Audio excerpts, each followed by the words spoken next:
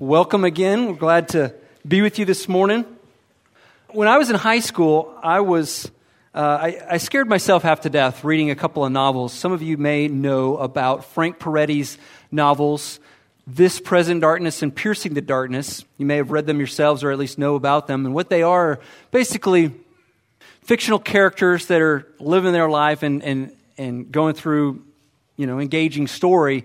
But yet what Peretti does within the context of these novels is he includes speculation about angels and what their involvement may be in our everyday lives and in how they are running interference for us. They may be protecting us. They may even be directing our steps in various ways. And of course, it's speculation, but it's fascinating and it's terrifying at the same time.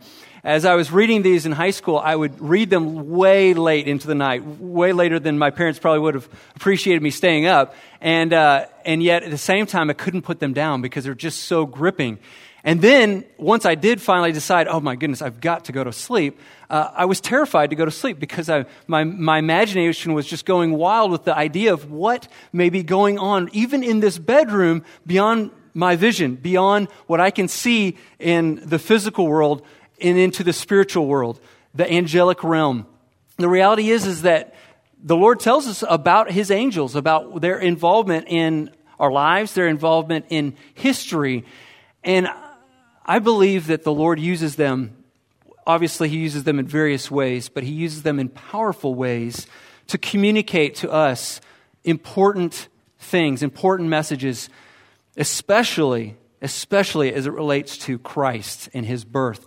So, as we look at and talk about angels this morning, one of the first things that I want us to consider is that the angels, even in all of their glory, point us to the one who is greater, the one we are to worship.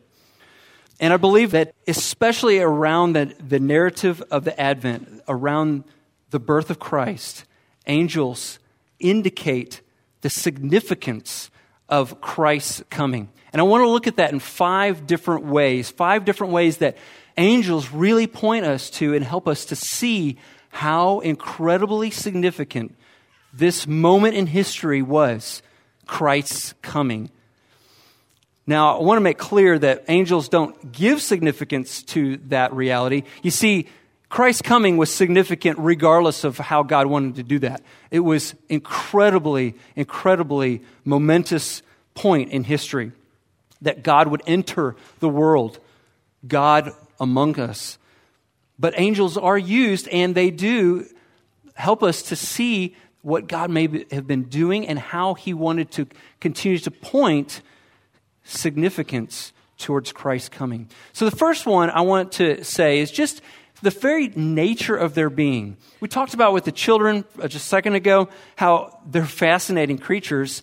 They're glorious creatures, and when people see them, they fall down in fear and dread, in terror. They're massive beings. The Bible also talks about them as warriors.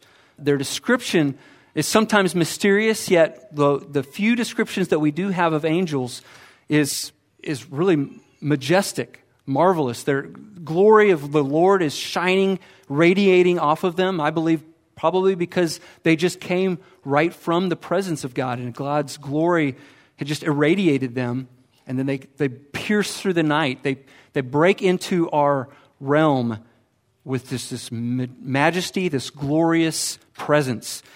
Now, I want to illustrate this in a peculiar way. Gender reveal parties have become all the rage in the last few years, have they not? Have you guys seen some really fascinating and really creative ways that people have been able to announce the birth of their child or even reveal the gender of their baby that is yet to be due? I think about the creative things that I've seen online in various ways. The balloons. Have you seen where the couple opens the box of balloons and the balloons come out and it's either blue or pink to signify what the baby is going to be? And I was online this week and this poor unfortunate couple who they received their box, and of course both of them are in suspense because they had the gender secretly given to the balloon store so that they could both be in surprise and in shock. And when they opened the balloon box, out came a rainbow of colors, purple and green and red and all these others. And of course, I see on this blog post the wife's expressions going from confusion to disappointment to absolute anger. Like, what is going on here? But fortunately, they were able to remedy it. One of the friends found the gender at the bottom of the box as a boy. But anyways, all of these creative things, people will cut into the cake, and the color of the cake will be a blue or a pink, and then of course, we've got people have gotten more elaborate, more creative. In fact, you can now buy fireworks. Heidi, did you know that? You can buy fireworks and launch them, and the color that they explode into reveals the gender of your baby. So that's pretty fantastic. And I've even seen TV shows where they hired skywriters to write in the clouds the gender symbol of the baby that's yet to be due. I mean, it gets pretty creative. But I don't care if you're Bill Gates and you wanted to spend $1 billion on your gender reveal party. You could not spend enough money to top an angel from God coming to announce your baby. You're going to have a boy, and his name is going to be Jesus, and he's going to save his people from their sins. I don't care how much money you spend. There is nothing that's going to top an angel from God. The very nature of their being indicates incredible significance to the fact that God is coming to be among us. Now, another aspect is the number of visits. If you do a study of Scripture, you'll see that angels are active all throughout God's Word. God uses angels in various ways to do many different functions for the Lord. He uses them to guard the cherub. You remember the guardian cherub at the Garden of Eden, standing there with the flaming sword. Of course, we know of other cherubs that are utilized throughout the Scripture. We know of the fact that angels are used to deliver messages, and we see that throughout God's Word. But we also know that whenever an angel comes, we might read about another angel just a few chapters away, but those few chapters may be years, decades, even centuries before the next angelic visit. But if you look at the time frame in which we have, right at around Christ's birth, we have 4 different angelic visits proclaiming things about Christ's birth. And that in a concentrated period of time of 15 months, starting with Zechariah and the angel that comes to visit him to tell him about his son, who we now know as John the Baptist. The angel tells Zechariah that your son John will be a forerunner to the Messiah. He is going to prepare the people for the Christ's coming. And then we have the angel that comes to Mary to declare that you are going to have a son. And then the angel that came to Joseph to say that Mary is pregnant by the Holy Spirit and that her son is going to be Jesus. He's going to be the one that saves his people from their sins. And then we know the 4th visit in this 15-month period of time came right at Christ's birth to the angels to the shepherds in the field. And so if you look at Scripture, you know that this concentrated period of time, 4 different angelic visits, indicates that something big is going on. Never in Scripture do we see so much angelic activity. There's all this chatter, all this buzz coming from heaven, indicating something absolutely wonderful and absolutely significant is about to happen. Now, the next thing is the multitude of the heavenly hosts. You may remember and recall the passage in Luke 2 of the shepherds sitting out in the field by night. And then suddenly there was one angel that stood before them and declared that these good news, glad tidings of great joy, which will be for all the people, and goes on to describe how Jesus was born and even gives a description of where you could find him, how he was wrapped, and then suddenly there was with the angel a multitude of the heavenly hosts praising God and saying glory to God in the highest. Now I want to capitalize on something here. Anytime you see anywhere in Scripture the heavenly host, meaning that multitude of warriors praising God, you see it in God's presence. Job chapter 38, talking about the creation and how the host of heaven are praising God, marveling at his creative work. You see it in the Psalms. You see it in Revelation. You see the living creatures and all those surrounding the throne room of God, and they are praising God en masse in the multitude of the heavenly host. Now, every single time throughout Scripture that you see the angels in great quantity praising God, it's always in God's presence. But yet here, there's something different about this moment. You see the multitude of the heavenly hosts, they're praising God, yet they're on earth. Why is that significant? Because Emmanuel, God with us. God was now on earth, and the angels were singing his praise at what God was doing and how he was here with us, among us on earth. What's more is that the message they proclaimed, the message that the angels announced to the shepherds. Look at this again with me. They say to the shepherds, "Glory to God in the highest, and on earth peace among those with whom he is pleased." This announcement that Christ had come, and specifically that word peace, was incredibly poignant for the shepherds living in this time in that era of human history. Because peace was something that everyone wanted, yet seemed so elusive, especially during this Roman Empire. Caesar Augustus was the guy in charge of the Roman Empire at this time. And somewhere around 27 BC, Caesar established what we now know as the Pax Romana. The Pax Romana was the peace of Rome. And as such, what it was about a 200-year period of relative peace. The Roman Empire reduced, or maybe even just kind of stopped, their buildup of armies. They, again, reduced or stopped hostilities with surrounding nations or surrounding tribes or peoples. And even in the empire, there seemed to be this relative peace internally. But if you were a person living in the Roman Empire at that time, you were oppressed. You knew that it was nothing truly peaceful about it. It was the peace that was established was really simply in this imperial peace brought about by the iron fist of Roman rule, their absolute control over the people. It was not a true peace.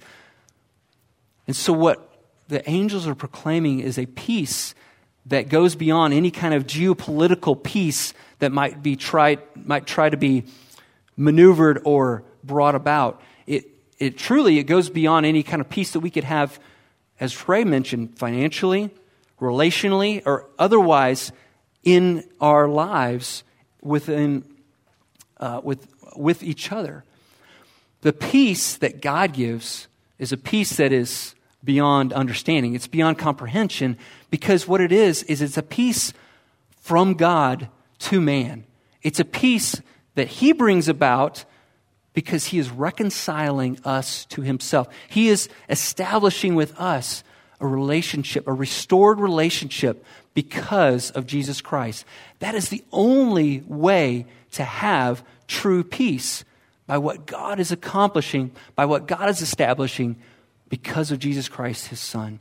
He is bringing about peace in our hearts that's true, that's everlasting, that's real, and it's eternal because of the Prince of Peace who has come. And lastly, the message they proclaimed and then the purpose they serve. You see, the author of Hebrews talks about the distinction between Christ and the angels. Let's read in Hebrews chapter 1, he says this: "He is the radiance of the glory of God and the exact imprint of his nature. And he, Christ, upholds the universe by the word of his power. After making purification for sins, he sat down at the right hand of the majesty on high." Goes on to say this: having become as much superior to angels as the name he has inherited is more excellent than theirs. The whole first chapter of Hebrews is dedicated to talking about the superiority of Christ over the angels. Truly, it's an argument from the lesser to the greater. You think about, let's put it in these terms. In 1998, Garth Brooks came to town. Any of you guys go to the concert, one of the concerts that he was at in Reed Arena? A few of you guys, I see you. Well, my wife and I, Erica, we got tickets to go see Garth at Reed Arena back in 98. And we got to go to one of those shows. And let me tell you, the guy is an entertainer. And quite aerobic, I might add. I mean, the guy is all over the stage and just running around. He's got to be in crazy good shape in order to do that every night, every weekend. It's pretty amazing. Well, a little bit about Garth Brooks. He's had a really successful run at it. He started in 1985, and he's still kicking. He's still going. He had a little kind of a semi-retirement in there in the late last decade, but he's going again, and he's packing out concerts, and I think he had several concerts in Houston I heard some people going to, but again, he's just entertaining. He's fantastic. He's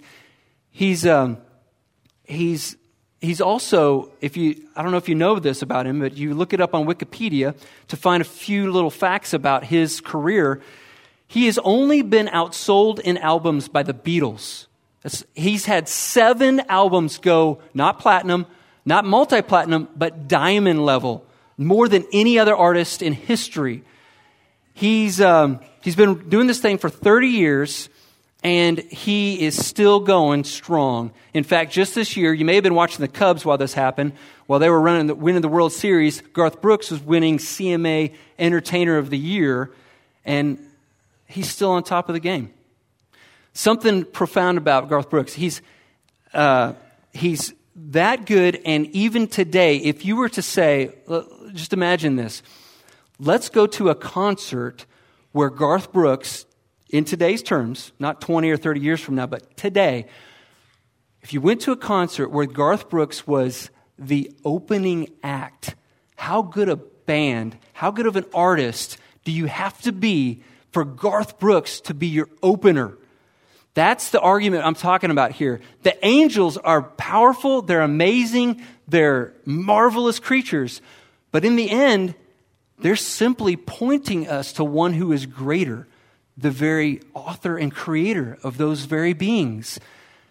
God himself, Christ himself, is much superior to even the angels. And so as such, I want us to recognize that even these most magnificent of beings should simply point us to Christ, point us to worship him. And so in this Christmas season, I know that it's probably not something that you got on your checklist to worship angels. And I know that's where you're at. But the reality is there are a lot of distractions. There are a lot of things that we create that do take away from the worship of Christ. There are a lot of things that steal our focus away from him, especially in this season that is all about him.